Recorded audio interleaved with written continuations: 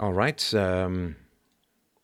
Let's see how that goes. Hopefully this will have solved the lagging issue, because apparently it's completely impossible to just have things work twice in a row with exactly the same configuration. But no worries.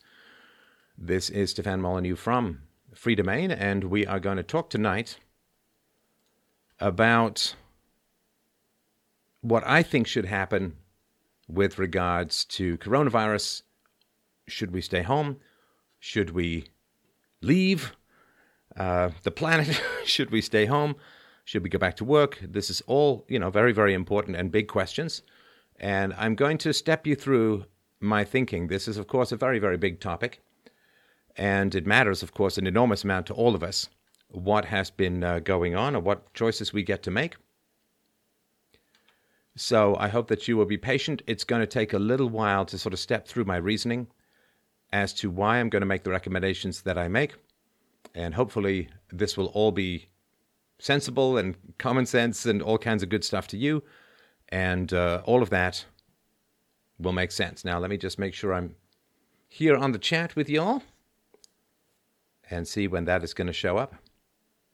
For me, I know there's a couple of people, a bunch of people in here now. We're just going to wait for another minute or two to get in. The good news is, no drop frames. That's what we like to see, because we're cruising in at a tidy 30 frames a second tonight. All right, so let's just wait for a couple more people to come in. And then once I get the chat up here on YouTube, then I can get going. Why it keeps telling me I don't have any upcoming streams is kind of beyond me. But let's see. Manage streams. Technology. It is so very helpful and so very not helpful all at the same time. But I want to check, of course, the sync is working and all of that. And maybe I'll just go to my channel and try going in from there. I'm just not getting any stream here. Let's see. There's nothing better than having a trim later on. All right. Live now. Okay, let me go here. Pause that. I do actually have some good things to tell you. Is this good? Okay, all right. Well, I'll just wait for people to join in. This is the presentation that I have been building up for the last couple of months since I started covering coronavirus back in January. And first called it as a pandemic back in January and referred to it as, with a listener from Hong Kong, as China's Chernobyl, which is not accurate. It's far worse than Chernobyl, of course.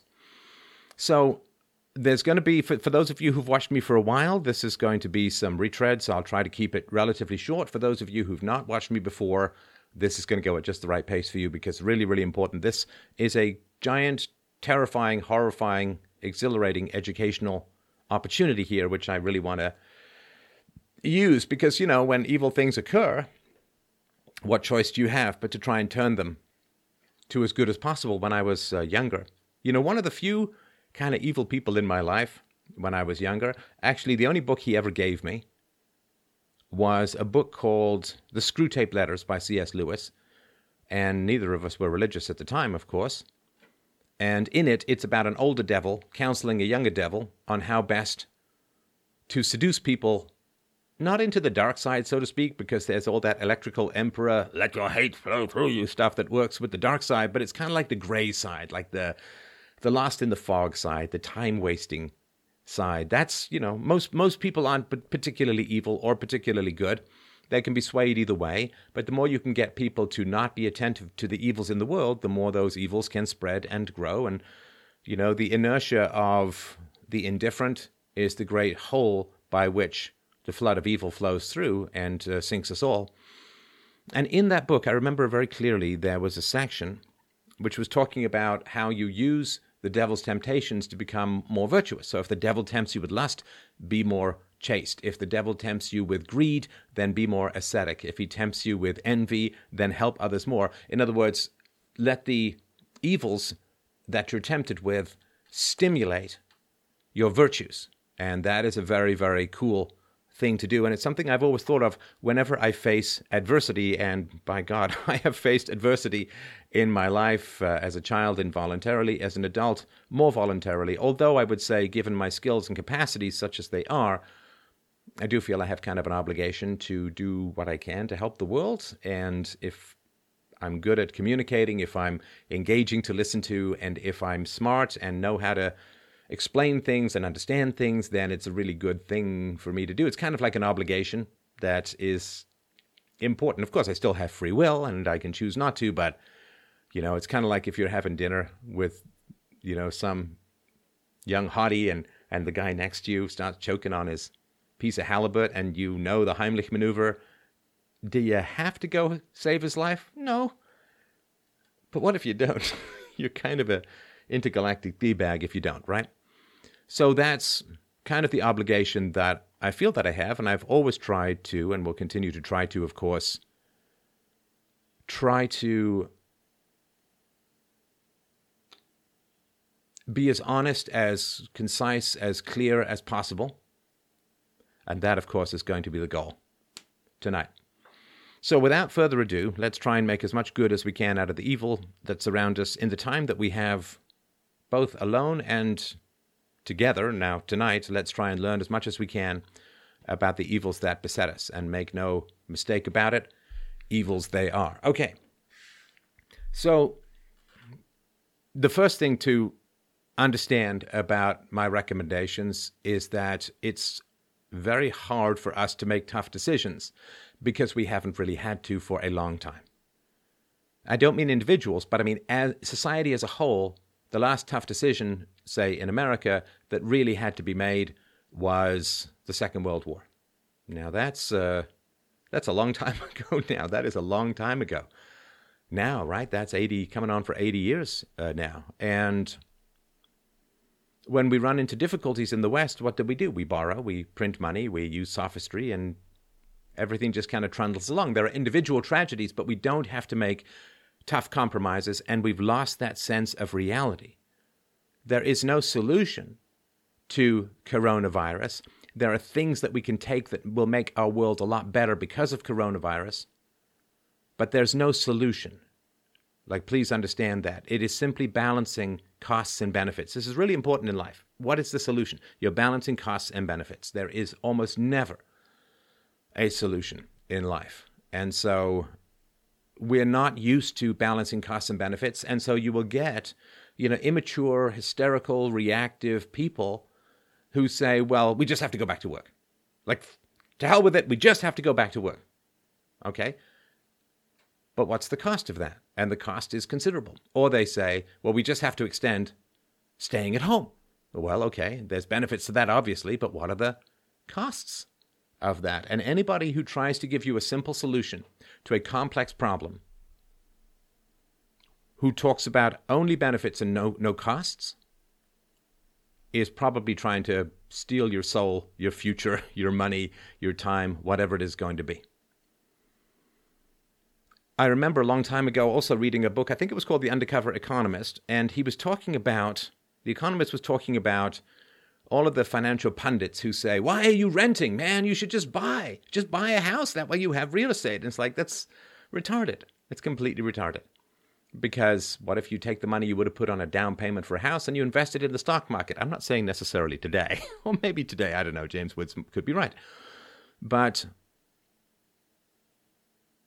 there's always costs and benefits. If you have the house, sure, you have the real estate, absolutely. And if you don't have the house and you do something else that's intelligent with the money, then you have that other asset, which, should you buy a house at the beginning of Apple Computer, or should you invest in Apple Computer? Well, there's always costs and benefits, and we need to weigh these costs and benefits.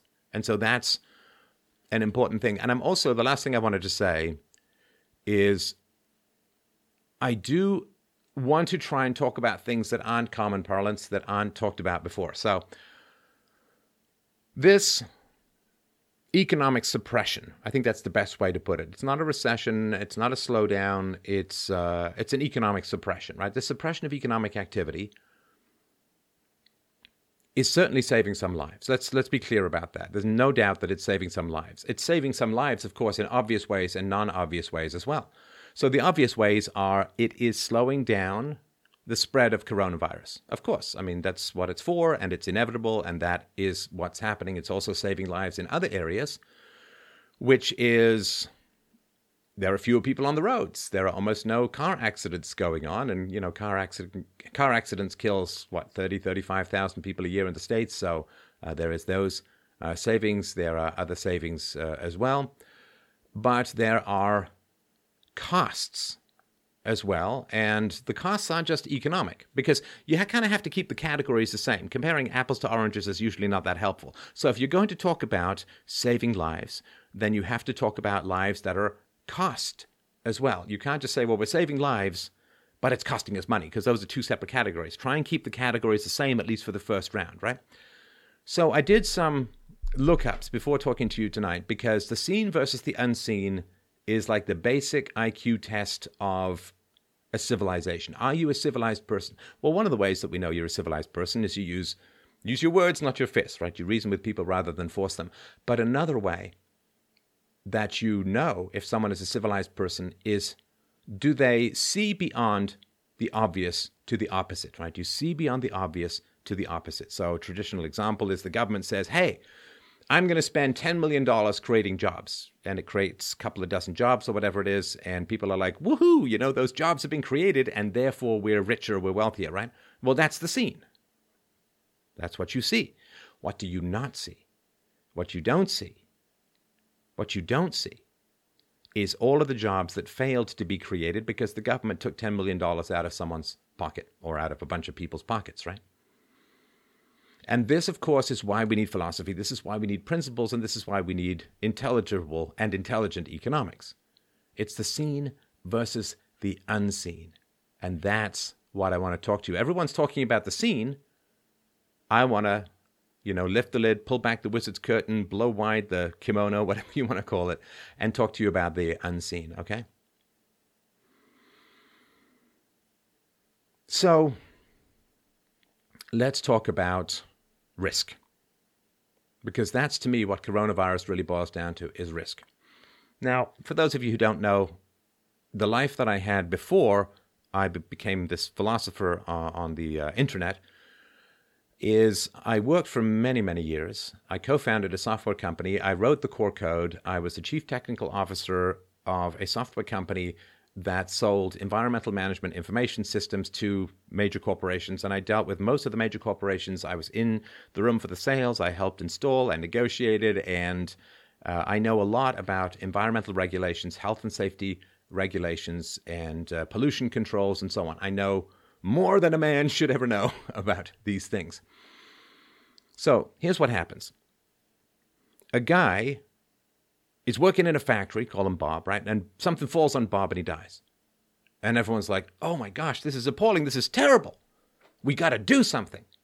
And that's a perfectly understandable position to be in. And then what happens is a bunch of people, Bob's family, and I understand why, they said, well, we got to turn Bob's death into something useful. So let's get a local law passed that says whatever caused Bob's death can't happen or can't be allowed, or people can't ever be in that situation, right? Okay. So then what happens? Well, then someone falls into, I don't know, a vat of radioactive chemicals and emerges with a strange grin on his face, right? And you say, oh, well, we can't do that anymore. We can't allow that. You got to put lids on things. You got to do this. You got to do that. And you kind of get the point here. What happens is this slow, treacly goo kind of pours over the economy, and things get more and more and more restrictive. And it gets more expensive, and it gets more complicated. Oh, I remember being on the site of a mine for a Fortune 500 or Fortune 100 company that I was selling to, and they were giving me a tour. And this was in America. And I remember the guy saying to me, it really stuck in my head. And it's like these things, like nuggets of gold, they stick into my head until years later when they sort of emerge in useful ways. And the guy was driving me around in this big giant tractor, and he was saying, here's the funny thing, right? We got to take a photo, we got to take a survey of this whole area before we dig in the mine, right? And it gets to the point where, there was a rabbit warren there. Okay, we're going to lift out the rabbits, we're going to take them somewhere, and then we're going to put them back, and we're going to half dig their warren and make sure everything goes back to the way it was before we started. And they're called ESAs, environmental site assessments. And, we've all heard the sort of ridiculous thing like you can't build the dam because there's a rare form of snail somewhere and all of that. And look, I like snails. I really do. I mean, in butter with a little garlic, they're just fantastic, right? But here's the problem. So what we do as a society is we say we can't risk environmental damage. We can't risk people getting hurt on the job. We can't risk. So again, we're kind of well-meaning. But all we're doing is we're looking at the benefits, and we're not looking at the costs. So the benefits are, look, the number of accidents has gone down by, X, Y, or Z number, right? Days since accident, right? You want to get that into the hundreds or thousands if you can. And so for the last, ever since Rachel Carson wrote this completely fabricated book called Silent Spring about how DDT was going to kill all the birds by thinning out the eggs, and so it was all nonsense, and DDT is like the lack of DDT has caused the death of like 60 million plus people by allowing insects, particularly mosquitoes and malaria and so on, to spread unchecked, and it's been monstrous, right? And DDT is not that dangerous at all compared to, say, mosquitoes with sleeping sickness or malaria or something like that. But so basically, since the environmental hysteria that was largely driven by communism, there will be a subtext here, which I'm going to keep as a common thread running through this conversation, but there began to be this focus on, we got to have clean air, we got to have clean water, we got to have like all of these things. And again, of course, who wouldn't want these things? But that's the benefit. And how many people ever talked about the cost, right? How many people ever talked about the cost? Well, the cost has been huge. The cost has been enormous, and it's kind of what we're paying for now throughout the West. The bill has come due. What do I mean by that? Well, what happens when you make it more and more and more difficult for people to make anything in your country? What happens when the environmental regulations, the health and safety regulations, the license requirements, the bureaucracy, not to mention the unionization and the government monopoly power that is given to those unions. I mean, I remember, this is going way back. A union guy was saying to me, well, we made all these demands, the boss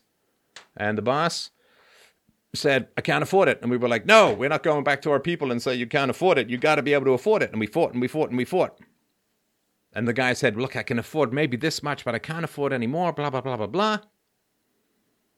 And they said, no, right? Because they were filled with all this Marxist garbage about how bosses like Mr. Burns are just sitting on mountains of gold and they're only selfishly hoarding it because all that garbage, right?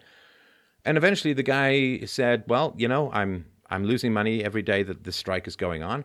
We can't reach any kind of reasonable agreement, so I'm just taking the factory overseas. Well, how was that for a plan, everyone? We wanted a raise, and the raise you got was 0 wages, right? And so, we all know the shocking figures about how much manufacturing was bled out of America in particular, although it's happened throughout the West, how much manufacturing was bled out of America. 50,000 jobs a month sometimes. I mean, it was just insane. And people say, oh, it's because there was cheap labor overseas. Oh, come on.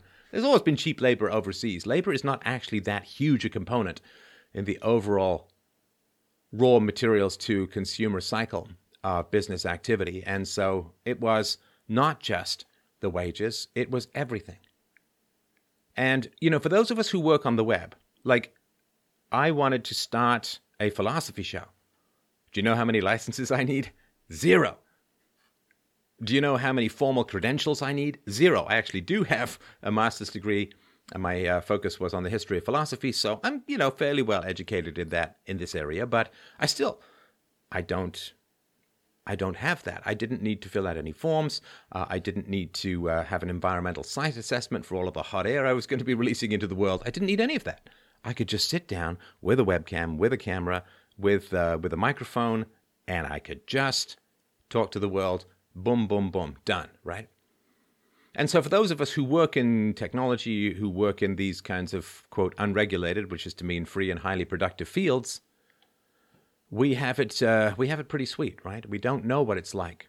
I mean, can you imagine? Can you imagine what it's like to try and get a business going, like a manufacturing concern or something like that, right? I can tell you because I've worked in that field for many years. It's one of these strange coincidences that has occurred, wherein I end up with a kind of accidental expertise that has turned out, I think, to be very fortuitous, right? So it is completely crazy. It is completely crazy to try and build these things, which is why people don't. They go someplace where it's a whole lot easier to just get something started, whether it's bribery, as is often the case, say, in places like India, whether it is corruption, as it so often is the case in places like Mexico, if it is general half, if not three-quarter slave labor, as is often the case in places like China.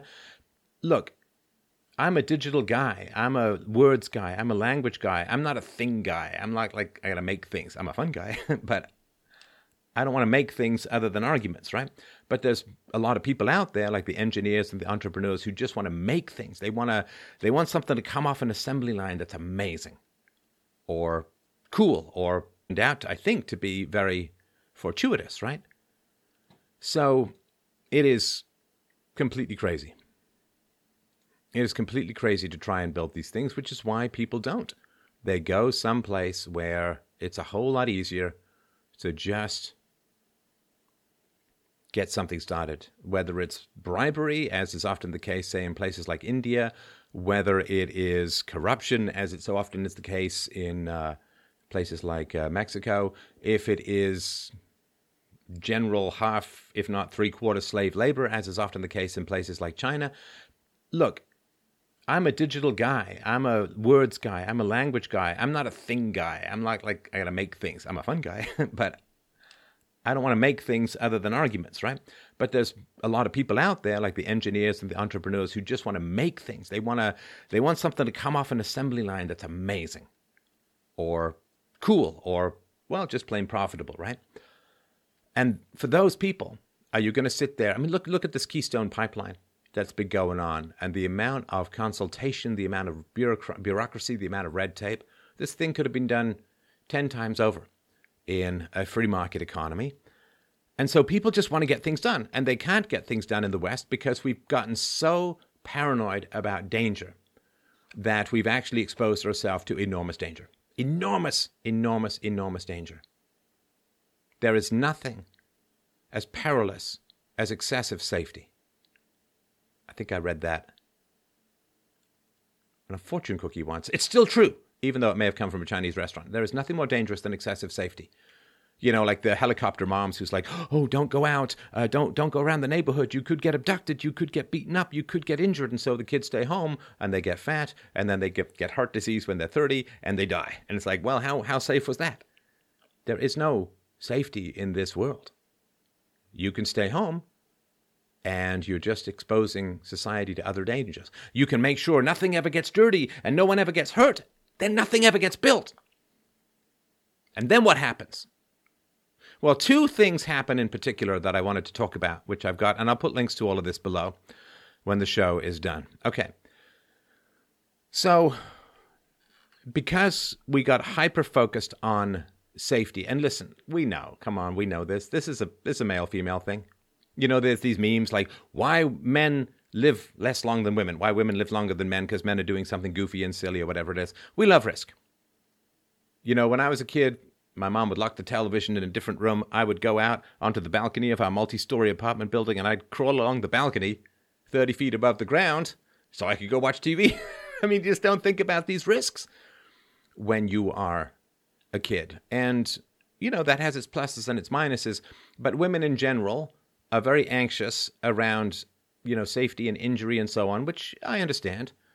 But at the same time, you got to be able to explore and get a couple of strawberry knees and skinned heels of the hand and all that kind of stuff. And I have this with my wife too, right? My wife is very cautious, which is a great thing because women are wonderful when the kids are very young. And then, when they got to go explore. So as women got more and more political power, we got more of this, things can't be dirty and no one can get hurt, which is why when I was a kid, we were out, climbing trees and building forts and wrestling in the mud. And the girls were, having little tea parties and all this, dressing up dollies and so on. And yeah, there's lots of exceptions, but let's not kid ourselves. There's a little bit this way. Women are kind of wired to take care of the death magnet toddlers from sort of 0 to 7. And then, it's supposed to be a little bit more of a shift so that the men take over and encourage a little bit more risk, right? The walk it off as opposed to, that kind of stuff, right? So, as women got more political power, well, we can't get anything dirty and you can't get injured. And it's like, okay, so now what? Well, now people are dying more. People are dying more. So when the manufacturing jobs went overseas because of our OCD, pristine, no one can get hurt and nothing can get dirty obsession, our paralyzing, puritanical obsession with cleanliness and safety, what happened? Well, people got thrown out of work by the millions. It's the Rust Belt, right? And, this is why the learn to code thing was kind of offensive. There are some people who love the abstract discipline of computer coding, and there are some people who find that incredibly boring.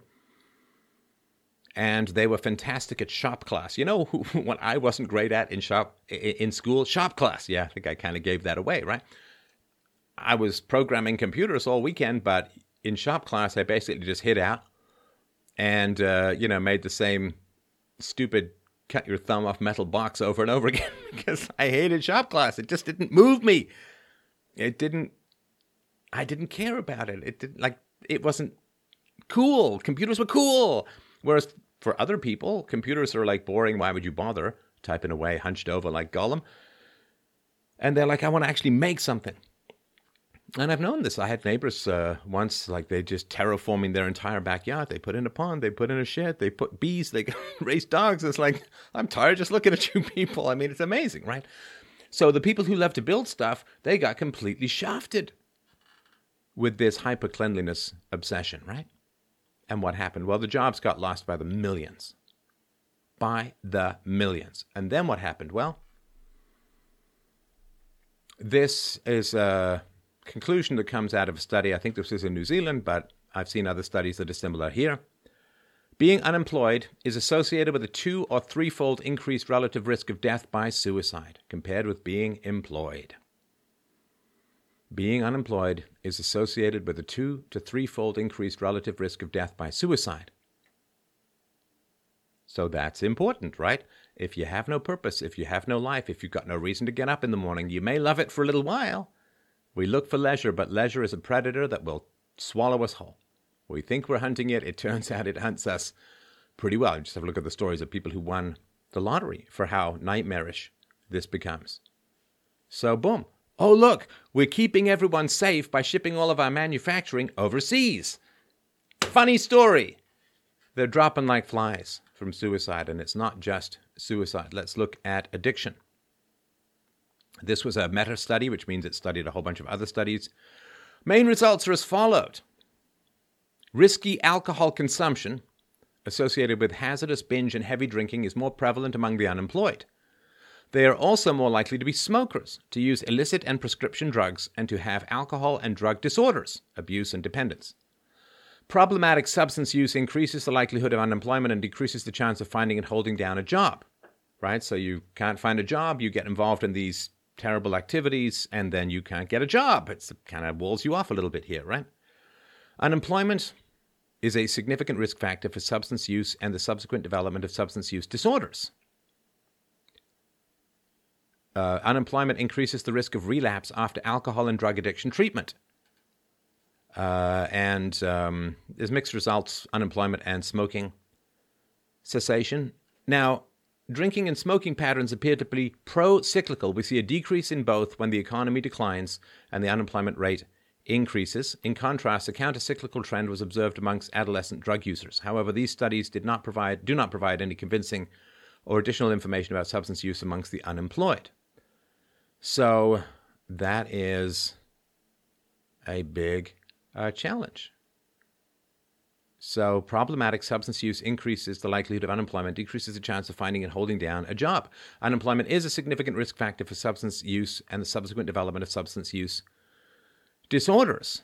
And so if people are out of work, that is a problem, right? They can end up in these situations where they get stuck in unemployment. They end up being so bored and so restless that they end up going out partying and with money, easy come, easy go. You get an unemployment check, you get a welfare check, and what happens? Well, you go party, you go drink. The other thing too, like it eats up your day. You go drinking all night, you're kind of distracted in the evening, and then you get to sleep until noon or 1 or 2 o'clock. Man, you're unemployed and bored and lonely. You getting up at 7 o'clock in the morning. Man, you got a long day ahead of you. But you go out drinking and then you can just, kind of piss away your day, right? And because of that, we have a situation where you know what it's like with this addiction disorders. It is a big, big problem, right? And that is monstrous. We've got 70,000 people in the U.S. dying from drug overdoses every year. That's like, what is that, about the same, give or take, as Vietnam every single year? That is really a mess, right? That is really a mess. And that is no good. So percent of the population 18 and older by employment status reporting consumption of any illegal substance in the previous month. So if you're working full-time, it's 7, 8%, part-time over 10%, and it's close to 20% if you're unemployed. 2 to 3 times, right? 2 to 3 times. And that is not great at all, right? So, have we saved lives by making it so difficult to start a manufacturing firm, a factory in the West? No. I think I would argue, I think it's a good cause to argue, that we've actually cost more jobs. Sorry, we've cost more lives. We've cost more lives. Of course, we've cost jobs, but we've cost more lives by driving manufacturing overseas because of suicide, because of increased alcohol consumption, increased cigarette consumption, increased drug consumption. And, up here we're talking like marijuana, cocaine, heroin, crack, pain reliever, illegally acquired, any illegal drug. These are big, big situations. A person who moves from employment to unemployment observes an increase in his or her odds of consuming illegal drugs. So that's important, right? We got drug addiction, and also there's promiscuity. People get bored. There's kids out of wedlock. There's irresponsibility. All of this kind of stuff, which is not solely but singularly or so directly causal in the issue of driving manufacturing overseas. So what did we want? We want it to be safe. You see, we want it to be safe. Nothing gets dirty and no one gets hurt. Well, people's veins get dirty with illicit drugs and people get really hurt through suicide, overdosing, and, all of the issues that come. I would assume, I don't know, I haven't seen the data. Actually, let me just look it up. Let's have a quick look. Let's do this live, shall we? There's a reason we do these things live, right? So unemployment. Because, you think of the people, they're unemployed for a while, they smoke a lot, and maybe that shows up for them later badly, right? They get lung cancer, they get emphysema, they get COPD, that kind of stuff, right? And case studies and exercises on unemployment. Yeah, it looks like it's hard to find. But I would assume that people who are unemployed, they get kind of lazy. They get lassitude. They get enervated, which is the opposite of kind of what it sounds like. And it's just bad. It's just bad all round. So have we made ourselves safer by driving manufacturing overseas? Well, of course, the answer is no.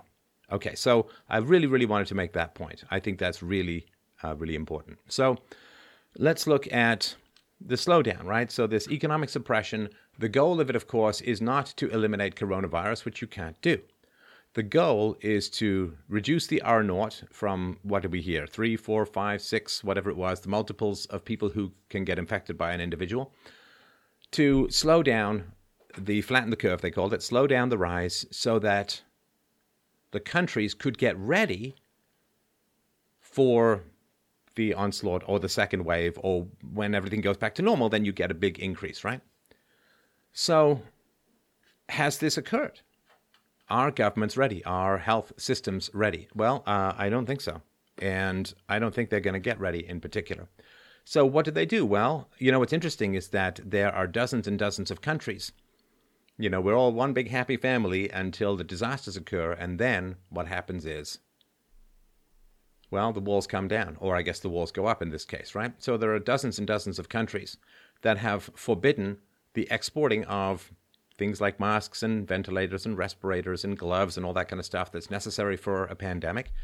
They have stopped all of the exporting of that, and that is terrible. I mean, we've got Justin Trudeau up here sending plane loads of medical supplies to China.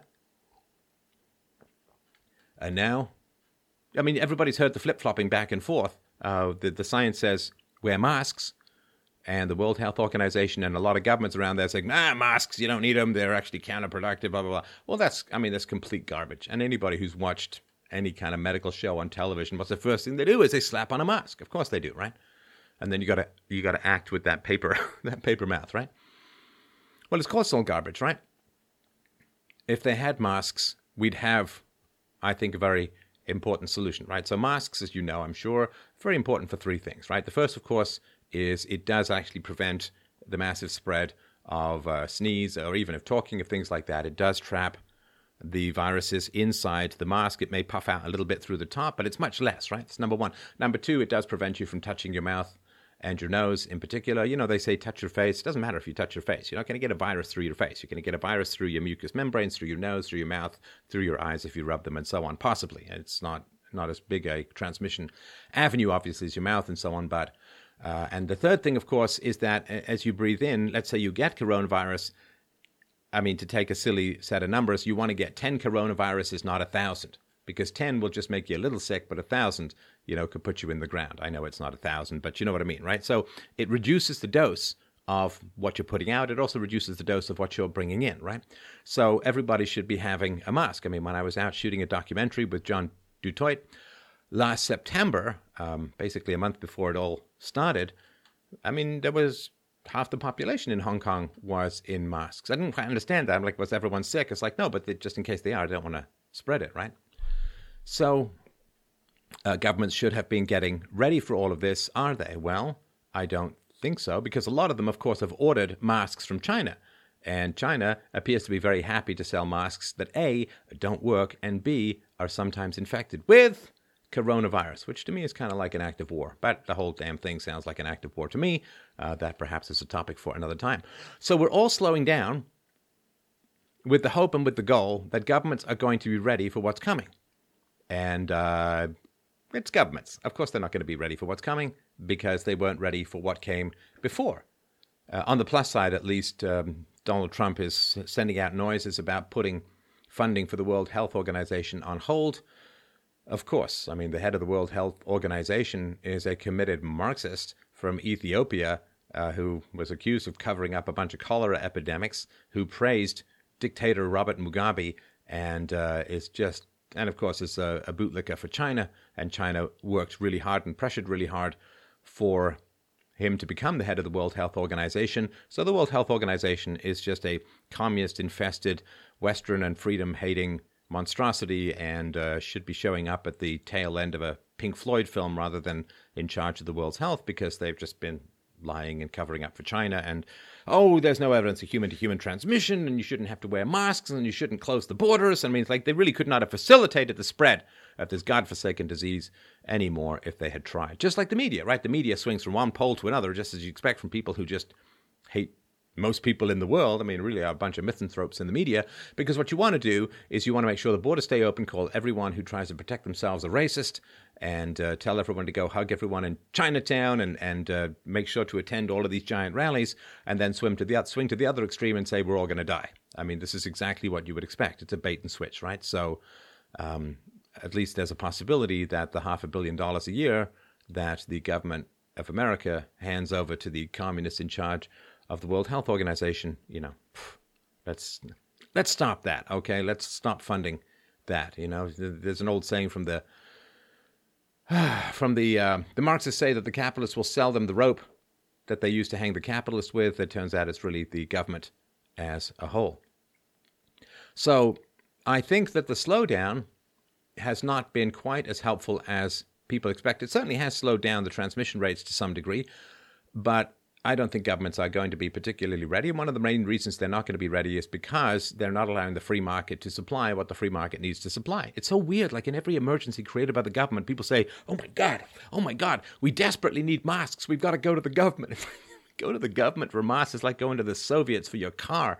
You end up with a Lada that half blows up every time you try to start it. So staying home, of course, is not bulletproof. For those who live in houses, yeah, okay, it's not too bad, right? I mean, but, a lot of people live in apartment buildings, right? Particularly in cities, the vertical ice cube trays of these modern condo units. A lot of people live in apartment buildings where they're touching everything, the elevator buttons, the laundry, the door handles, you name it, right? And so for those people, I mean, one person goes out, gets it, comes home, touches something. I mean, unless you're really fastidious, and even then it's not perfect, that's going to be an issue, right?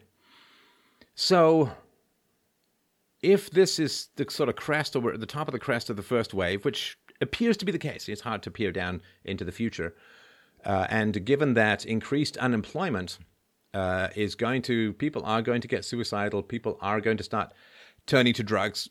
And I actually have a theory. I mean, this might not happen in some ways because people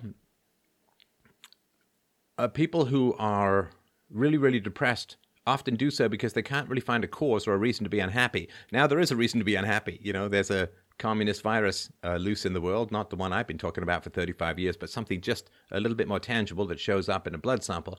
And so it may be that because there is an external source of dissatisfaction, it might relieve some of their internal negativity, and it might actually be a bit of an inoculation against self-destructive behavior. I don't know. I mean, that's a possibility. We'll certainly see. But for me, the way that I would think we should go forward, and please, I'm no doctor. I'm just some guy giving my opinion here. But let's get out there and everybody use masks. Everybody use masks. Now, does that mean I think a law should be passed that everyone should use masks? No, I'm not a law, point a gun at people kind of guy. But, just rely on social ostracism, on, you can't come to work unless you wear a mask. Or, you'll find society will figure it out. Society will, if you'd say to society, oh, we're going to shut down schools for months, people would be like, oh my God, there'll be chaos. And it's like, no, we adapt. We are a supremely and sublimely adaptable species. So we'll find a way to get people to use masks without coppers going up. What's all this lip thing then, right? You don't want any of that, right? At least I don't want any of that, right? Now, you can, of course, make masks at home. And you can look, there's lots of videos about how to do that, and I've been doing that, and it's pretty good. I actually kind of like, because I'm a little famous, right, it's kind of nice to go out with a mask, because there's less people like, oh, I love your show, right? I love the listeners, don't get me wrong, but it's actually kind of an interesting experience to go out and be not recognized, because, I've got the Mask of Zorro on, so to speak. Oh, no, that's the one over the eyes, isn't it? Who's the Lone Ranger? The Lone Ranger mask, that's the one, right? So the slowdown, of course, should have been to ensure that masks and gloves are as cheap and available as possible, but the intergalactic goofballs in charge went to China to get their masks, and, there was a story in Toronto what was it, $200,000 worth of masks, 63,000 and change masks, were found to be terrible. And they were handed out, and of course people went and did their jobs with these masks that were completely faulty. You could blow out a candle right through them. They weren't stopping what they were supposed to be stopping, and so people went into proximity with coronavirus. I assume that a lot of these went to people who were going to old age homes. Maybe some of them went to nurses, doctors, and so on. So they went in the vicinity of coronavirus with masks that didn't really work at all. And that's unbelievably horrifying and terrifying. Of course, you should lift all of these restrictions on manufacturing. Like, we have to get used to, you can't just make everything clean and perfect. It's like raising some kid in a bubble, You never touch a peanut. You never touch a blade of grass. You never go outside. You never get dirty. And it's like, and then he goes out and he just falls over because his immune system never had any exercise. He's got no antibodies. So this boy in a bubble, human containment will keep everything safe and clean and perfect is a recipe for disaster. And this disaster, of course, is occurring, right? I did a rant today on the sort of the anti-white nature of Marxism as it's kind of manifested itself, because a lot of the rich countries are white and a lot of the poor countries are non-white, and Marxism just says, well, the rich countries are white, and the white rich countries are rich because they stole from you, and there's all this rage and resentment and all of that. So, of course, you stop funding the UN, stop funding the World Health Organization. Just keep your money home, man. Just keep your money home. These organizations are all ridiculously corrupt. Corruption is one of the biggest issues in the world. In the world. The poor could be fed 80 times over with the proceeds of corruption. In other words, if people weren't corrupt, you'd have enough to feed the poor 80 times over. Which, sounds nice, but then, well, you just get more poor people, which is a problem, unless there's a good old free market. So you have to repeal the regulations that prevent manufacturing. You have to bring this kind of stuff home. You just have to bring it home. And you have to stop funding the globalist corporations, the globalist, in particular, agencies, the alphabet agencies and so on, the UN, the World Health Organization. Now, just stop funding those things. Just stop funding those things. It's horrifying and it's horrible. You need to let the free market start producing the masks. And I believe that the stay-at-home orders should be lifted, and the information should be very clear that I think going to work with masks on is probably, I think, at the tipping point of saving the lives that could be lost to suicide or drug addiction or risky behavior or people just sitting on their asses for a month or two, which, at some point there's a tipping point where people start to get sick from inactivity. And so there's that issue as well. I don't know, people kill their capacity to get an erection by endlessly wanking off to porn to the point where they got Popeye arms on one side and can lift a truck with that arm and can't scratch their nose with the other, right? So there's a lot of things that are going on. Of course, there could be friction in relationships and people getting beaten up or murdered or who knows what, right? So at some point there is a tipping point where putting on a mask and going back to work is going to, of course, stress is bad for you as well. Stress is bad for your health. And if you can't pay your bills and you're worried about things, and of course, that's bad for you as well. So I think at some point, I'm not a mathematician, so I'm sure somebody can grind these numbers and some will be valid-ish. There will be valid-ish. That's, it's close enough, I think, for these kinds of purposes, right?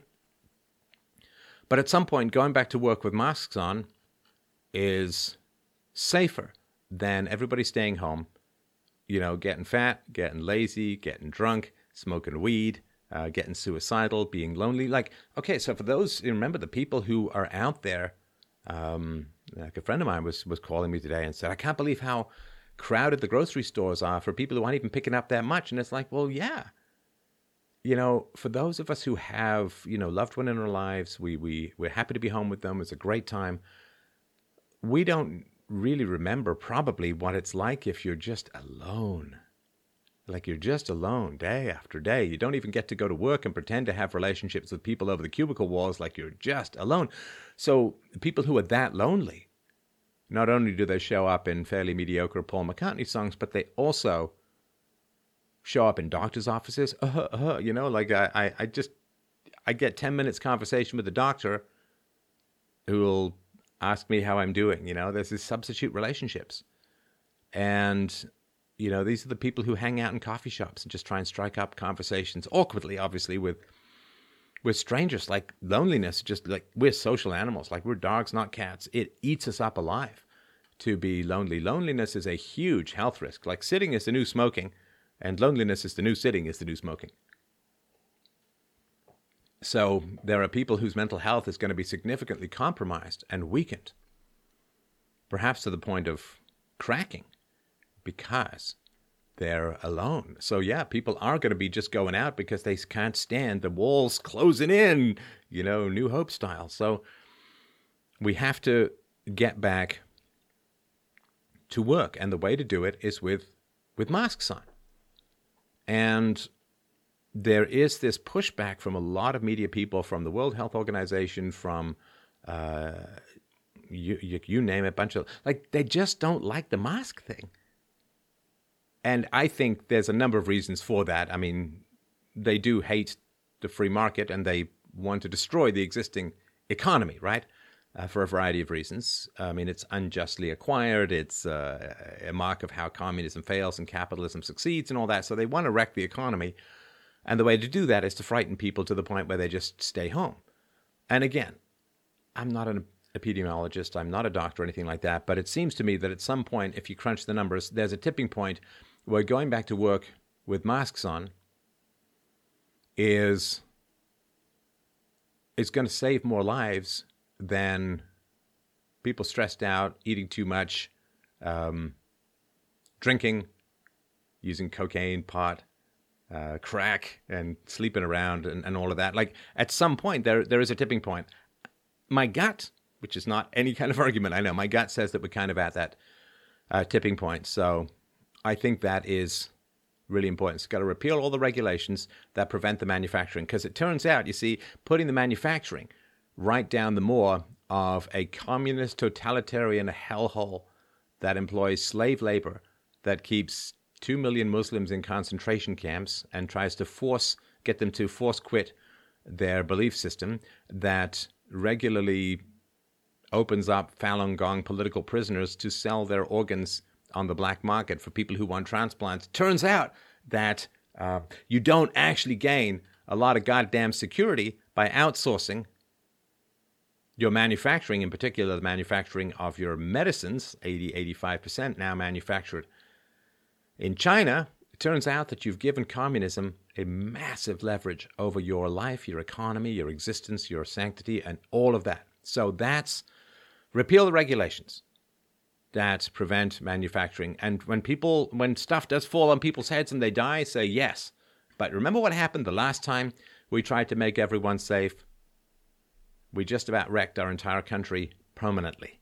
And, tens of thousands of people, or maybe hundreds of thousands of people, ended up dying. So let's not have this, we'll just ship everything overseas and everything will be fine, because it turns out it gives evil people a huge amount of control and power over us, which is not a good place or a good situation to be in. What was the Brazilian politician got into trouble today for intimating that this was part of China's plan to dominate the world? No, I don't think China released it intentionally. I think it did get out of a bioweapons lab, because I have a brain and can process at least those statistics.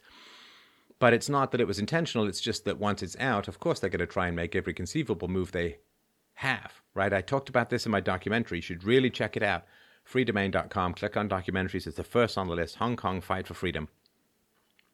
I talked about how the century of humiliation was, the 1840s, when the British first took Hong Kong and other places in the Opium Wars. Then there was the Second Opium War, and China remained subjugated and unfree in many ways, according to the history written by the communists, of course, until 1949. They become a communist country, and it's just hell from there on in for everyone involved, except a couple of communists who enjoy the sadism and wealth that comes from torturing an entire country and starving it half to death.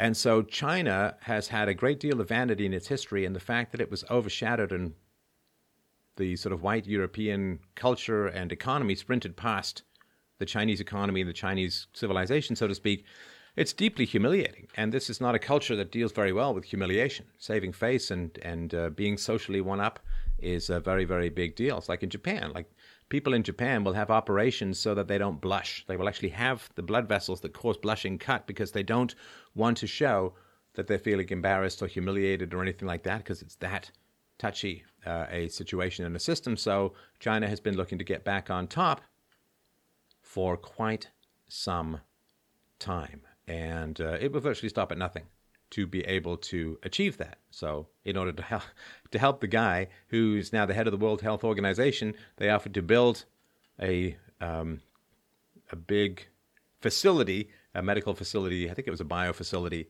for, I think, $50 million or something like that. And, you know, that's a lot of money. It's a huge amount of money. So, yeah.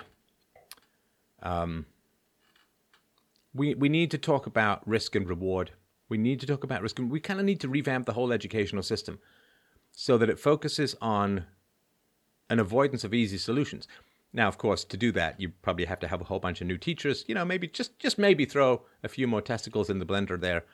Throw a few more men in who are pretty good at balancing risk and reward, which is why we have a civilization fundamentally. But none of these easy answers is just terrible for children. It's just terrible for children. You know, well, we have to have environmental regulations to keep everything clean. It's like, you know, it pollutes people's blood vessels with fentanyl, and their lungs with marijuana, and their noses with cocaine, and it pollutes their necks with nooses from suicide. So now, revamp education to talk about risk, or at least bring it up with your kids, right? Repeal regulations that prevent manufacturing. Let people go back to work, but let's be honest about masks and their efficacy, right? You don't need this N95 claustrophobic Darth Vader helmet. I mean, gosh, I showed pictures months ago of people with like giant water bottles on their heads and stuff like that. But I mean, you can come up with a reasonable mask, and you can do a lot to prevent transmission, because it's going to go through the population sooner or later. It's going to go through the population. Now, of course, we've had a chance to delay. We've had a chance for governments to try and do the right thing. But at some point, there is that tipping point, as I said, where you're costing more lives than you're saving. So that we have to get used to. Now, here's another issue as well, right? Now, this comes from, I mean, I've heard all of these wild things. I don't know whether they're true or not. Or people say, oh, well, it was actually developed, the coronavirus was developed in 2015 at the University of Chapel Hill in North Carolina, and then it went here, and then it went there, and then ended up in China. I don't know. I'll keep digging, and I'll try and find some way through these rabbit holes, right? Because, you know, this kind of stuff, it brings out some remarkable information, but it also brings out some lunatic crazies. So I gotta navigate this, you know, carefully and responsibly, of course, right? But here's something I do know. You have, as a society, we have, as a society, a huge problem when we have immigration from totalitarian countries. It is a huge, huge risk factor, and I think it has a lot to do with the problems that we have now. So people, of course, have heard of the massive theft of Western technology, of Western intellectual property, of Western bioweapons from Western laboratories by Chinese scientists, right? Now, that's a sort of a big question, right? Okay, why? I mean, if you leave China because you don't like communism, and you come to the West because you like freedom, then why would you massively compromise the safety and security of the West by grabbing and shipping dangerous viruses back to China, which has actually happened according to reports that I've read? I think it was somebody in Canada who was caught trying to get some really, really dangerous stuff across the border. Well, so this is why you have a huge security issue with people who have immigrated to your country from totalitarian regimes. Why? Because their family is still there. And I haven't heard anyone talk about this, but this seems really, really important to me. So you got to imagine, right? You're someone from China, you hate the Chinese Communist Party, you come to the West, but you've got extended family who's still back in China. And you get that little call, right? And that little call says, yeah, I'm from the CCP, I'm from the Revolutionary Guard. I know you don't like us, we don't care. Here's what I need you to do. I need you to ship a vial over from Winnipeg. And you're like, no. Okay. Well, you know, funny story, completely unrelated. We've just noticed that we think that your family members are in the Falun Gong. And you know what happens to those people? Imprisoned, tortured, cut open while still alive, and had their organs sold to rich sociopaths from all over the world who want to, Lestat style, live another couple of years longer. Yeah, we're very, very concerned that your family are Falun Gong members. So, if you can manage to get us that sample there, I'll make sure that their Falun Gong membership never reaches the attention of the inner party. But, if you don't, it's, hey, it's out of my hands. It's just going to have to take its course, right? What are you going to do? Well, you can't bring all your family over. They won't let them out. You can't go back because then you haven't done what they want and you'll be marked. What do you do? It is way too easy to compromise people in your country who come from totalitarian states because the leverage that the governments have over the families that they've left behind is so powerful and so strong that even the best intentioned of people can be so easily compromised by a brutal government that will destroy their family if the immigrants don't do what they want. That's a fact. That's a fact. And I say this because, I like a lot of Chinese people, and I don't think that they come over to do this espionage. I mean, okay, some of them do, right? But I think a lot of them are just compromised because they care about their family, right? And the communists don't care about anybody but themselves, but they know, like a sociopath does, but I repeat myself, they know that you care about your family, and they'll use that against you. Having attachments in a world of sociopathy is having an open wound that people can work with their wet fingers to get you to do what they want, Geppetto style, right? So that's a big, big problem. Should countries allow immigration from totalitarian regimes? I don't believe so. And with all due sympathy for the people in those totalitarian regimes, I get it. I get it. But the risk is too great. The risk of compromise, the risk of security issues, the risk of theft, the risk of transmission is so great. And now, of course, it's not like you've got what to call the pumpkin papers. You can look that up, and Coulter has a great story about all of that. But now you can just hide things in your luggage and planes. You can smuggle things up your ass. You can transmit stuff over the internet. I mean, it's... How are you going to do it? How are you going to deal with immigrants from countries where they can do the bidding of the totalitarian regime because that regime is willing to threaten their family? That's a huge problem and really needs to be examined. It really needs to be examined. And, for those who say, yes, well, but we have to care so much about the brutalization of people, it's like, yeah, well, if anybody had stood up for me when I was being brutalized as a child, I'd believe that. But, everybody let me slide. I think we can let this slide too. So that's an issue, right? Now, what about investment from totalitarian regimes? That's a big problem as well. That is a big problem as well. It's funny because let's just take the general view of governments and societies around the world, which is this. America does not negotiate with terrorists. Countries do not, they're always looking for money laundering, right? This is why you got to hold up your picture when you start trading in crypto, right? So they're always concerned about money laundering, and they're always concerned about illicit money and so on. It's like, come on. Money from totalitarian regimes is illicit money. It is stolen money. It is. There's no clean money in totalitarian regimes. There's no clean money coming out of Ethiopia. There's no clean money coming out of Saudi Arabia. There's no clean money coming out of China. And if you won't let organized crime buy a building, why would you let the disorganized crime of totalitarian states buy a building? Why?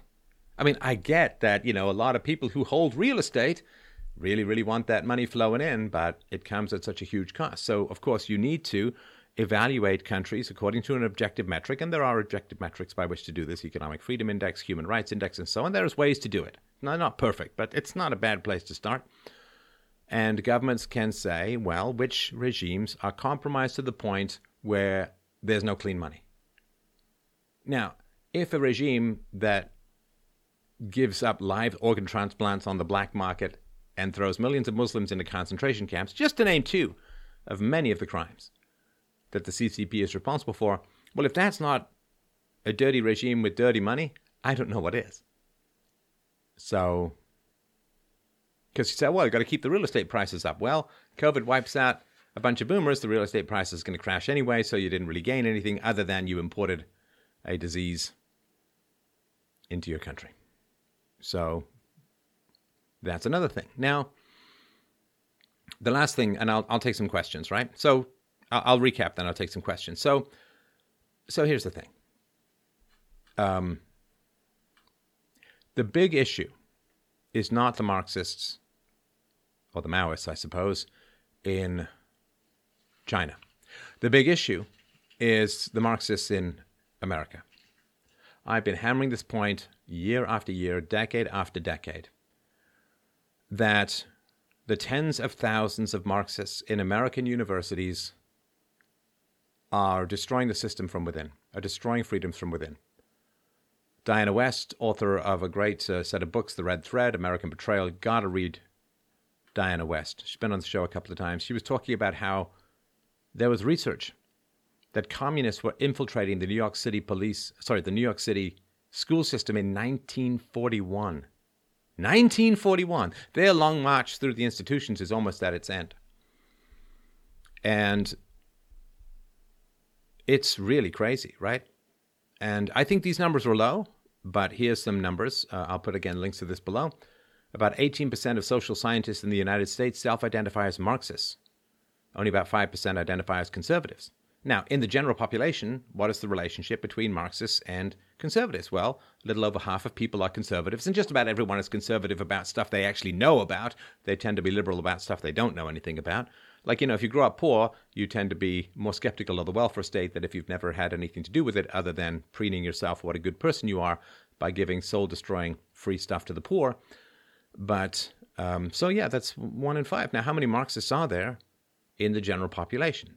A couple of percent. Well, they never get very far in voting, so you have a massive overrepresentation of Marxists. Now, these are just people who self-identify as Marxists, right? There are Marxist-Leninists, there are Maoists, there are people who are hard on the left, there are communist anarchists and so on. So that's a lot of people. And more than half of people identify as conservatives in America, but only 5% of people in the social sciences identify as conservatives. That's bad. In the social sciences, sociology has the most Marxists at 25.5%. Are you kidding me? A quarter of sociology professors are outright Marxists, and there are lots of people who are hard leftists who wouldn't call themselves Marxists, but kind of in the same camp, right? 25.5%. And that's just the people willing to admit it. I imagine it's quite a bit higher. Well, that's insane. And this is why when people talk about, you got to be scared of white nationalism, and you got to be scared of white supremacism, you got to be scared of the neo-Nazis, it's like, neo-Nazis are not 25% of people in sociology. This is the corruption. It has to be rooted out, be torn out, root and branch, peacefully, voluntarily, of course, right? This is the rot from the inside out. Karl Marx is the most assigned economist in U.S. college classes, the most assigned economist in U.S. college classes. And he's not being assigned because he was wrong, though he was. He's being assigned because this is how you get people. So people in the humanities will often end up in the media, right? So they probably grow up among leftist liberal parents. They go to college where they're indoctrinated by Marxists, and then they go with all of this insane anti-freedom, anti-white, often claptrap. They go into the media, and then they attack anyone and everyone who criticizes Marxism, like me, right? I mean, this is the crazy thing in this world. I got to tell you. The rage and hysteria that attended me when I would go and speak in Australia, when I go and speak in New Zealand, when I would go and speak in Vancouver, in Canada here, when I went to speak in Detroit, I mean, we're talking death threats, bomb threats, physical attacks upon the venue, physical attacks on the people trying to get there, all whipped up by media hysteria and outright lies about me. Outright lies about me. Do you know, people, I don't say the people, but, you know, the media sells to someone. They're not isolated on their own. People buy this shit, right? But people are more angry and afraid of me than coronavirus. Yay. That's the power I have, baby. I mean, it really is crazy. It's so deranged, unless you understand, of course, the infiltration of the Marxists and the fact that I've been a vociferous and effective and powerful oppositional person to Marxism. Well, I mean, my whole life, but in the 15 years that I've been doing this, 700 million views and downloads, that is a big shot to the nads of Marxism. So it's just so you understand, like from my perspective, you read the articles about me coming to these countries, they're more scared of, enraged at, and screwed up about me coming than a mass murdering communist virus. Because, people are like, oh, we got to buckle down. We're not going to get too mad at China. You understand? They're less mad at China for lying the world into a pandemic than for me coming and giving speeches about free speech. I mean, this is the world that we live in. It's a clown world like It is a clown movie, right? So this is, and I'll go into all the reasons why, but just so you understand, this is the view that I have of the world, and it is a very real and very valid and very empirical view. This is the view that I have of the world. That people are more enraged of, frightened of, they're more enraged at and frightened of me than they are of the Communist Party that mass murders people and has unleashed a virus on the world. And again, I don't mean that they spread it purposefully, and they covered it up like crazy. They denied human-to-human transmission. They refused to close their airports. They triggered people in the West, basically the West is just repeating Chinese Communist Party propaganda because Marxism and Maoism are two sides of the same coin and all that kind of garbage, right? So let me just revamp it because I know this was a long thing. If we're not ready now, I don't think there's any point waiting more. So I think that we need to go back to work. I think we need to be wearing masks. Now, if you can't get masks, just make masks. I mean, you'd rather look stupid than dead, right? Than be dead, right? So I think it's time to go back to work and use masks. Of course, the people who can work from home, the people who've gotten used to work from home, I think that's great. I, of course, don't want the kids to go back to school because school is horrible. But this is part of a whole raft of things, right? This is the wake-up. This is how coronavirus could save those of us left standing afterwards, which, of course, will be most of us, right? But let's get the economy back to making things. Let's get rid of these insane regulations that have paralyzed industry, that have shipped it all to horrible regimes overseas, that have driven a wave of opioid crises and suicide crises and promiscuity and out-of-wedlock crises, has really dissolved the body politic in wide swaths of America and all throughout the West. Let's get people back to work. Let's get people in masks. Let's remove all of the restrictions that will have people produce cheap masks. Let's let the price of masks go up, for God's sakes. Let's stop bailing out everyone. God, that's annoying. For those of us who've denied ourselves in order to save money, that money is now being stripped from us and handed out to people who didn't save. And just about everybody can save money somewhere, right? And if you don't even have a month, maybe, it's the kind of suffering that has you not do it again. Because, that's important, right? So, yeah, let's get back to work. Let's get in our masks. Stop funding World Health Organization. Stop funding the United Nations. Repeal regulations that prevent manufacturing. Start to review very critically immigration from totalitarian regimes because of the weakness of family members being used as leverage. Investment from totalitarian regimes is far more dangerous than investment from the mafia or other criminal or terrorist organizations. And how do you get the Marxists out of universities? Well, they've got tenure, you see, because, Marxists love exploiting the working classes for their own 3-hour-a-week work weeks. So, no, listen, you got to just be rigorous. I mean, first of all, don't send your kids to college for the arts. Do not send your kids to university for the arts. It will wreck them. It will wreck them. And It will wreck your relationship with them. They will become intolerable, and it's a virus. As I said very early on to this, communism is the real virus. Coronavirus is just how it spreads, right? COVID-19 84. So don't send your kids. Don't, man. Teach them to be entrepreneurs. Get them involved in just a pure business school. Get them doing something that is not leftist indoctrination in the arts. It will wreck them. It will wreck your relationship with them. And you are paying to have their minds go through a slow, sludgy, socialist combine harvester that will put them out as malleable pulp for the elites. Please, God above, do not send your kids to university, particularly for the arts. You know, if it's something, got to be an engineer, a doctor, lawyer, okay, whatever, right? But not for the arts. That is absolute, complete, and total abuse against the kids, right? Don't do that. Now, if you do, you know, let's say they desperately want to go and study some arts thing, at least don't send them to a place that's got Marxists.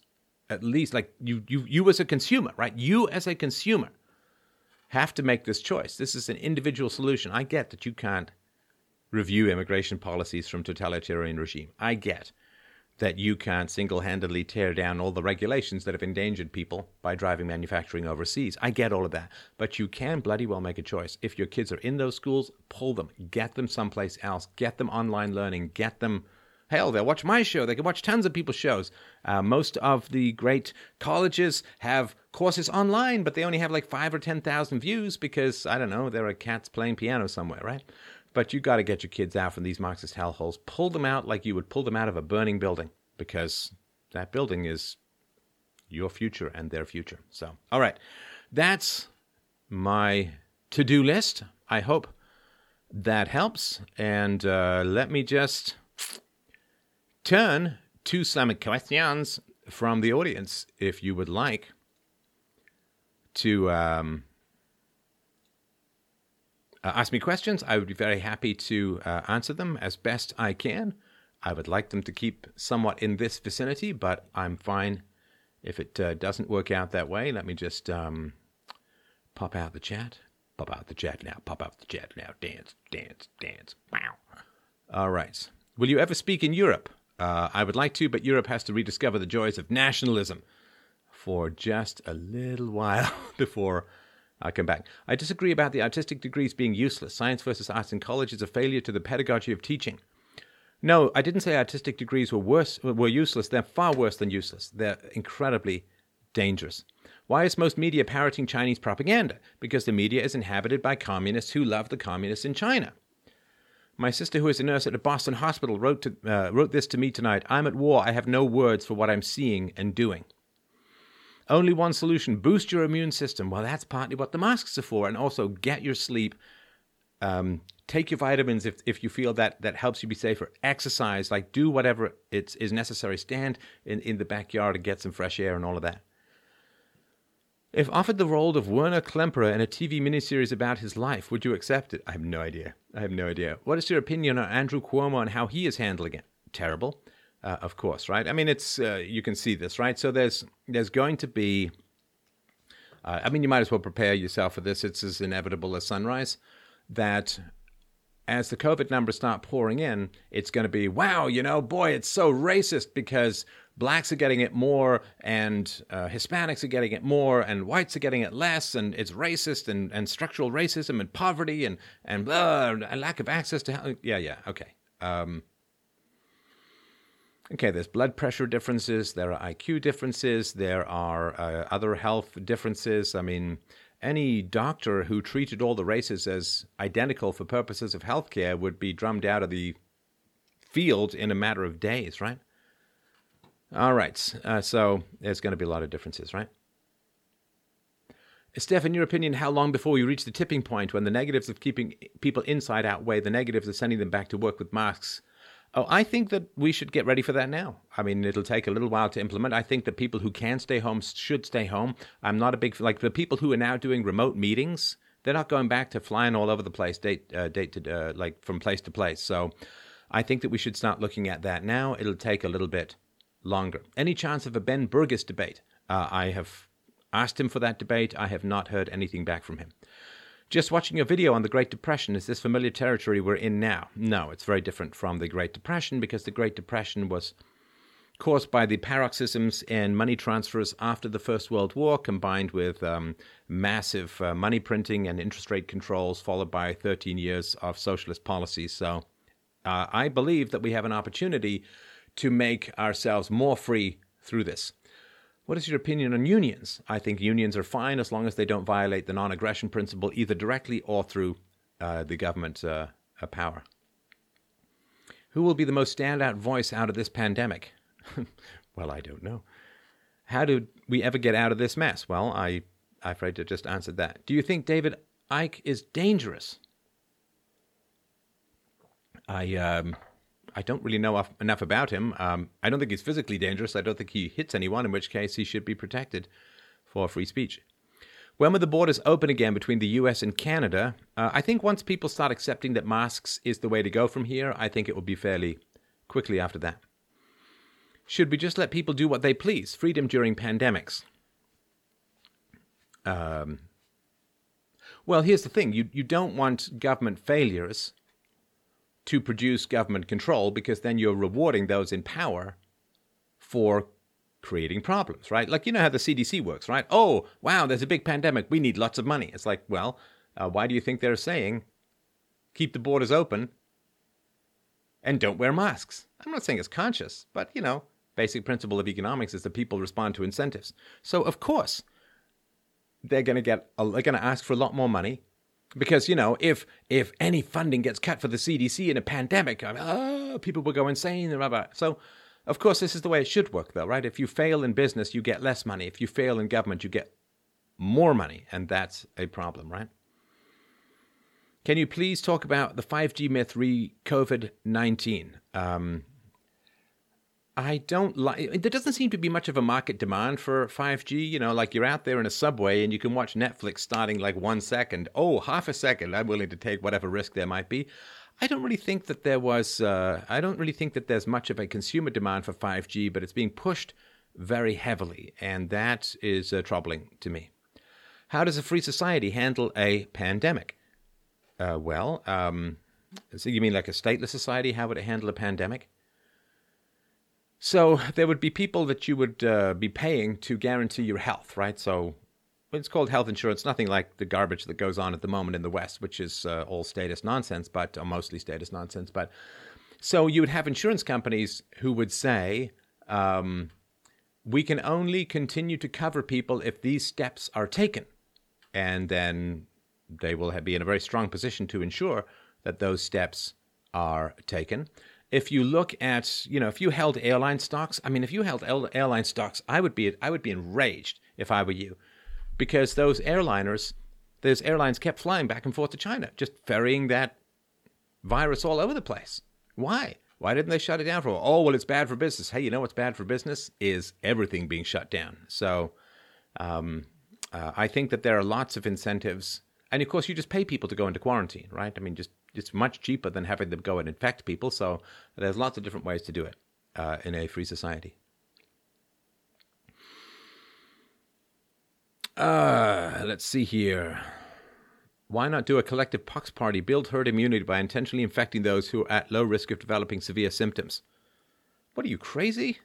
You can't go around intentionally infecting people. I don't even know what to say. Of course you can't go around intentionally infecting people. That's just horrifying. Let's see here. China covered it up, COVID-19, since November. I actually think that you'll find that it's been since October myself. That's my... Bill Gates says trust him. Yeah, Bill Gates seems to be showing up quite a lot in these kinds of things in terms of patent ownership and all of that kind of stuff. So, yeah. What do you think of Boris Johnson?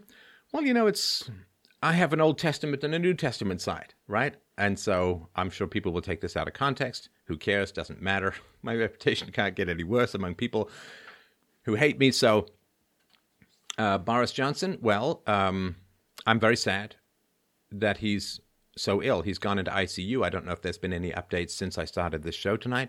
I'm very sad that Boris Johnson is ill. But that's the New Testament part of me, and that's the stronger part of me. The Old Testament part of me is like, well, you wanted open borders. You got your goddamn open borders, didn't you? All right. Are you happy to be chipped? I am not going to get chipped, right? Do you have a home workout routine? I certainly do have a home workout routine. So my routine is I will try to walk for at least a brisk walk 45 minutes a day. I try to get in an hour. If I can do an up and down walk, like hills, so much the better. I will do the bike machine a couple of times a week, 35, 40 minutes on a fairly hard level. And I will do weights a couple of times a week as well. So I do that. And I'm also really trying to think, I'm just trying to think by the by now, where I'm waiting until I'm super hungry before I eat, rather than sort of prevention or whatever. All right. He's not dead, is he? Do I like Bolsonaro? More than his opposition, absolutely. Do you currently take calls? If so, where? So the way that you can get a hold of me, we're doing 2 now. We're going to do 2 call-in shows because the demand is huge. And so we're doing a call-in show Friday night, 7 p.m. Eastern Standard Time, just so we can get the people in Australia. And we're also doing a call-in show on Sundays at 11 a.m. To do that, you will have to get on my Discord server, which you can get access to by subscribing at subscribestar.com/freedomainradio. Subscribestar.com/freedomainradio. Have you ever been called insane? Okay, here's your challenge, Sausage and Bell Ends. Think of a pejorative and see if it's not been associated with me. That's your game. That's your drinking game, right? Not be long before you hit the magic million. No, come on. YouTube, love them in a way, but they are not going to... they're not going to let me get to 1 million. They don't want to ship that plaque. We have an uneasy relationship.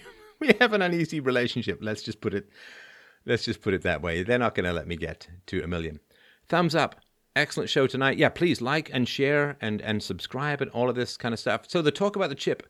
So this is just kind of rumors. The chip topic everyone is going on about. So there's this idea that you will get some kind of marker of some kind that you have been immunized, or that you have got it and recovered, or something like that, that you're not sick, maybe, I don't know, right? Now, of course, it can't just be a card because you could hand that around, so they're looking to sort of wire it into you somehow or something like that. So, all right. Do you want to be a world leader? I do not want to be a world leader. I want to be a leader in philosophy. See, my relationship with you, I don't have a compromise. I don't have to compromise in my relationship with you. Can you imagine me trying to get things done like Trump? I'd throw up in my mouth 3 times a day just trying to get things done because there would be way too much compromise. All right, let's see here. Would you ever do a video on how one maps themselves on different branches of philosophy, kind of like the political compass test? That is interesting. Have you been keeping up with what's going on right now in South Africa? I do have people who will keep me informed about what's going on right now in South Africa. It's pretty bad. I would really like to recommend as many people get out as can.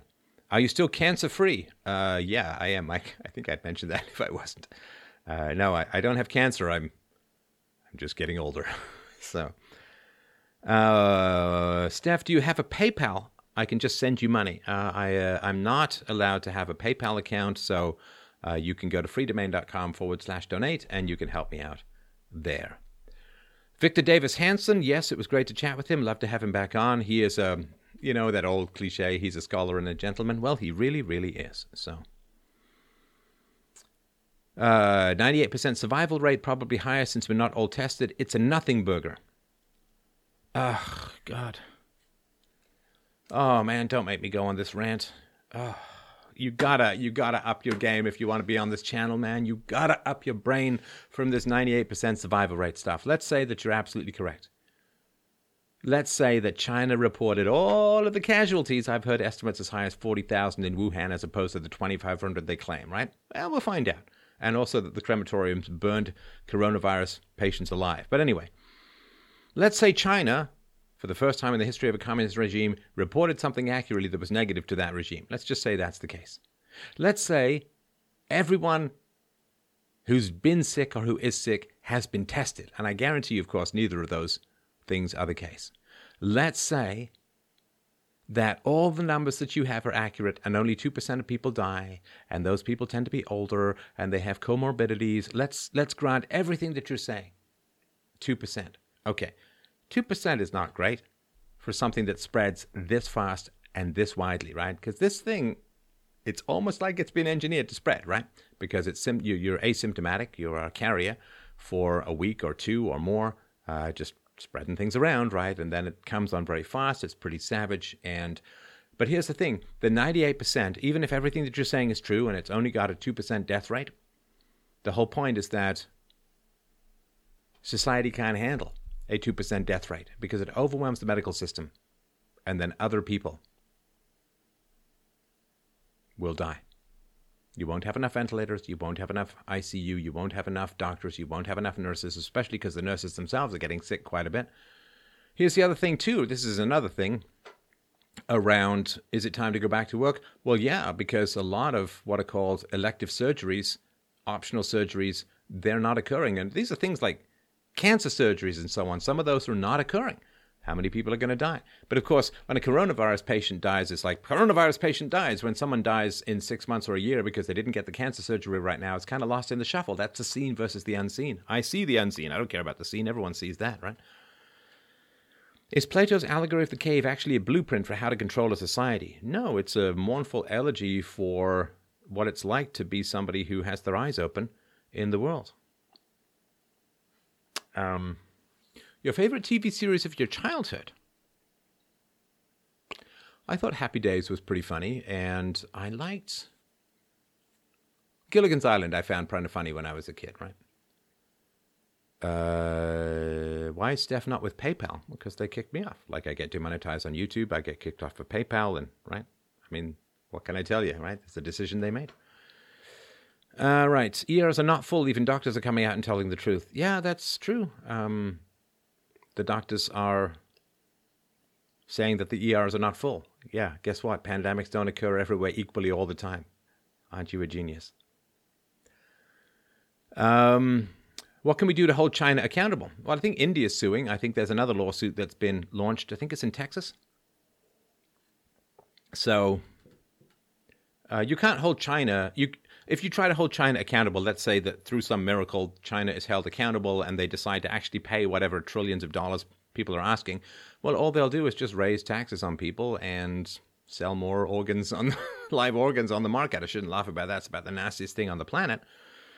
But you can't get money from governments. They'll just print more.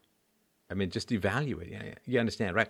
I mean, here's how sociopathic the CCP is. Like, can you imagine you, through your actions, your neighbor gets sick and loses his job and goes heavily into debt and is really wretched, and because you did something that made him sick, and then you march over, you bang on his door, and you demand he pay you back some money he borrowed from you last year. I mean, how sociopathic would you be for that, right? I want that money back. It's like, hey, man, you made me sick. Well, of course, this is China demanding interest on all the bonds they hold from countries around the world, right? So, I mean, they're not going to pay. I mean,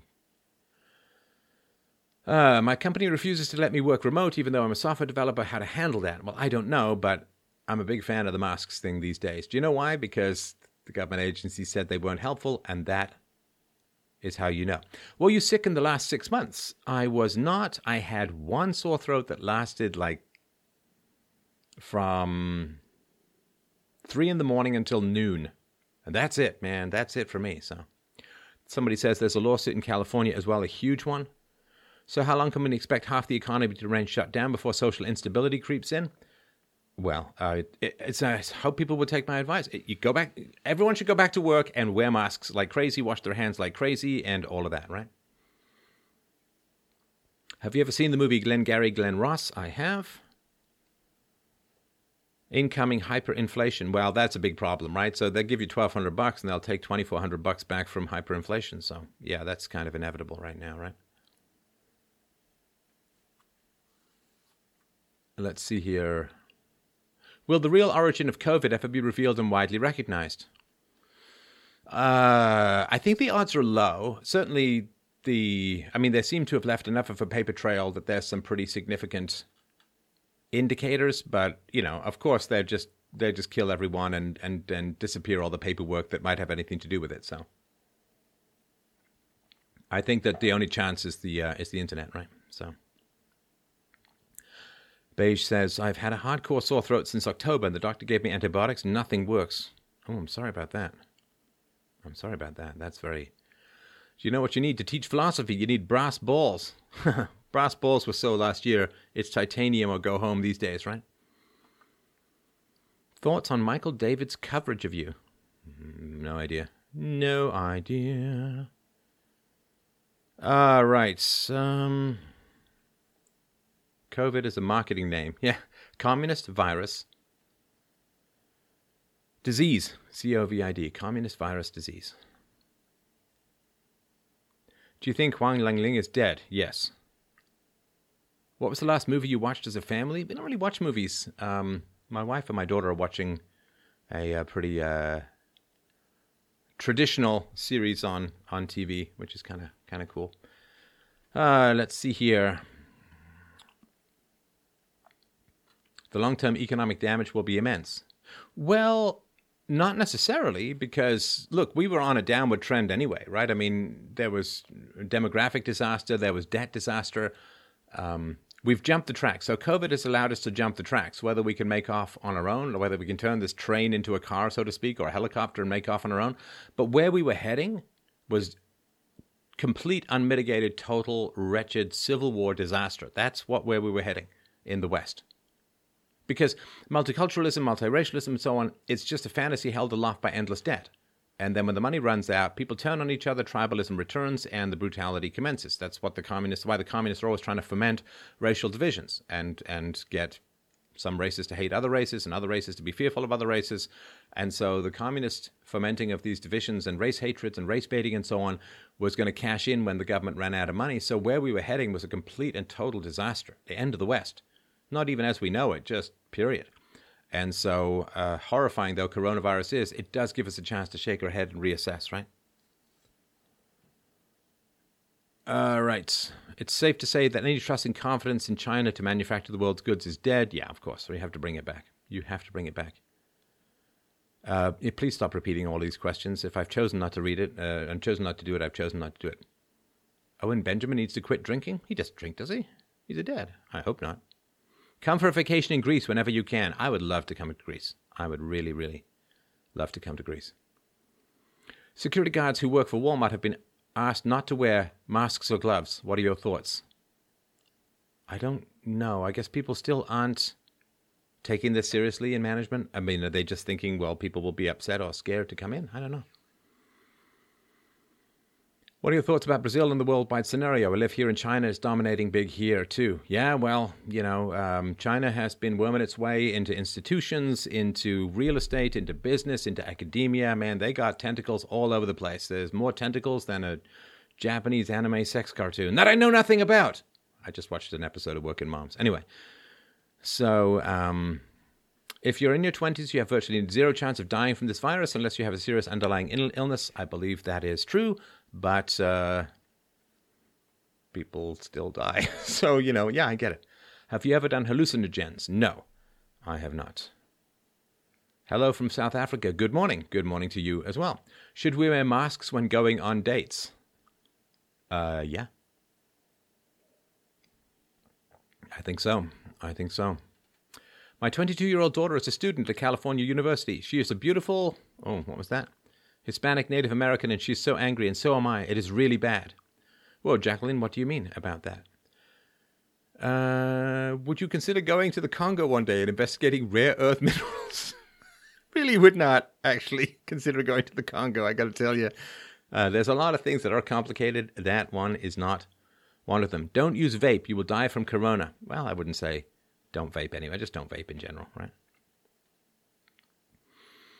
Is he taking questions from the stream chat? Yes. Have you ever stayed awake for 40 hours? I stayed awake 3 days straight to finish a software.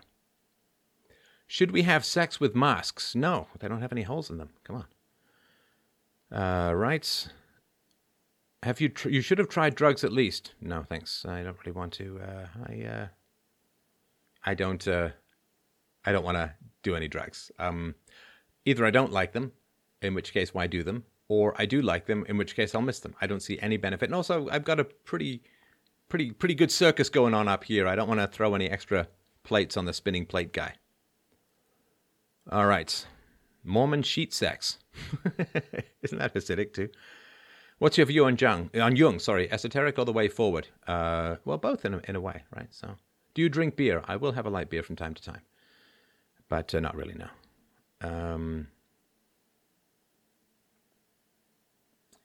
Would you advertise a Minecraft server that teaches kids Economy 101? No. I get so many contacts from people who are like, hey, man, do you want to advertise this for me, or do you want to promote this for me? And it's like, I'm sorry. I don't have time to review this stuff. I really, really don't. So I'm sorry. So you have done drugs. Like a light beer? Ooh, yeah, I'm a madman. Pretty much, I'm in Hunter S. Thompson territory, right? What can we do that would make Steph proud? Live rationally, live courageously, and think for yourselves and all of that. Steph, did you ever choke on a penalty kick? I'm not too bad with that kind of stressors. So, yeah, it's not too bad. Will you ever appear on Joe Rogan's podcast if you haven't already? I was on Joe Rogan's podcast 5 or 6 years ago. I was on 3 times in a relatively short period of time. First 2 times were great. Last time he got cucked and ended up beating me up, so to speak, for some woman from, what's her name? Anna Kasparian from the Young Turks told him to turn on me, and he went, okay. So anyway, I don't know. And best book intro to philosophy? Well, Essential Philosophy, which you can get for free at essentialphilosophy.com. Okay, last couple of questions. Yeah, it's getting late. Wow, 19 minutes to midnight. Books that have had a huge impact on your life? I can't really do that on the fly, so I'll do that at some point, right? Thoughts on Canadian gun laws? Well, the Liberals are coming, and Canadians should be able to own guns. I'm buying Bitcoin with my government money. Caffeine is a drug. Sugar is a drug. Alcohol is a drug. Yeah. Come on. Give me a ridiculous, right? There's a certain amount of lead that you could eat and you're fine, and bullet to the head is just lead. Are you oddly attracted to Abby Martin, even though she's an idiot? Oh, wait, that's me. I was actually on Abby Martin's show many, many years ago. She probably would never have me on now, but yeah. I don't know about him. Would you ever debate E. Michael Jones? Oh, is that the Jewish question? It would take me so long to get up to speed on his stuff that I don't really think so. Thank you for the story of your enslavement. Well, you're welcome. And I wish I could do more of those, but unfortunately, it's gotten really crazy with the copyright stuff. How come you did the gaming today, Steph? Because I like to game, and it's actually kind of fun to game while chatting with people. Abby Martin equals erection killer. Well, I will take your word for that. Joe Rogan is a murderous, commie-loving numbskull. I don't agree with all of those. What do you think of Tolstoy? Never been a fan. Can you do a video discussing the presidency of Franklin Pierce? I really don't think so. All right. I'm amused by your Doom videos. What's your favorite video game of all time? It's a good question. Probably Skyrim. Have you ever done a video critique of the Communist Manifesto? Well, I will put this out soon, but I've done a read-through of the first part of the Communist Manifesto, explaining it to my daughter. So, should children be mandated to read Lord of the Flies, or should I just have them watch Children of the Corn? Have them read Lord of the Flies. Or wait for another week or two if we don't go back to work. All right. What Simpsons character are you? Apu. It's the only one who seems to have a reasonable job. StarCraft 2 is too hard. I'd be happy to teach you. I wish I had the time. Is there a philosopher to avoid? Lots. I will get into that one day, right? How does UFC connect with the non-aggression principle? Well, they're all in there voluntarily, right? Dostoevsky is much more interesting to read than Tolstoy. Oh, absolutely, man. Dostoevsky is fantastic. Fantastic. Commander, Atari 2600. What's next from Asia? Economic and cultural infiltration from China. We're getting lonely on Discord. Oh, did I miss some Discord questions? I don't see any Discord questions. Do I? There's a whole live stream thing here. Let me just go and check that, because, they are the people who keep me in laundry detergent for my undies. All right. Serious discussion, series and opinions, food chat. Wow, we got some new categories. Media, off topic. Didn't we have a live stream thing going on? Am I even on the right? Oh, I'm not on the right one. Oh, I wasn't even on the right server. Well, that'll do it. That's what happens when I do it late. Oh, it looks like... live stream questions. Dun, dun, dun. Okay. Let's see here. Sorry about all of this. Let me get to the bottom here. My apologies. I was on the wrong server. My apologies. All right. Alcohol is actually the worst drug. Yeah, alcohol can be really, really bad, for sure. Really bad. Anna Kasparian ordered Joe Rogan to attack Steph. Yeah, I'm pretty sure that's what happened. And Joe Rogan was like, hey, man, I love you. I love your work. Anything I can do to help. And then, it was basically just called me down. It was a total ambush and out of nowhere. And that's a mess, right? Don't do drugs. There are enough Rogans out there in the world. Oh, you guys got to let the Rogan thing go. It's been a long time. All right. That was a long way to say hentai. Inflation is definitely going to be bad. I think so, yeah. I think it could be.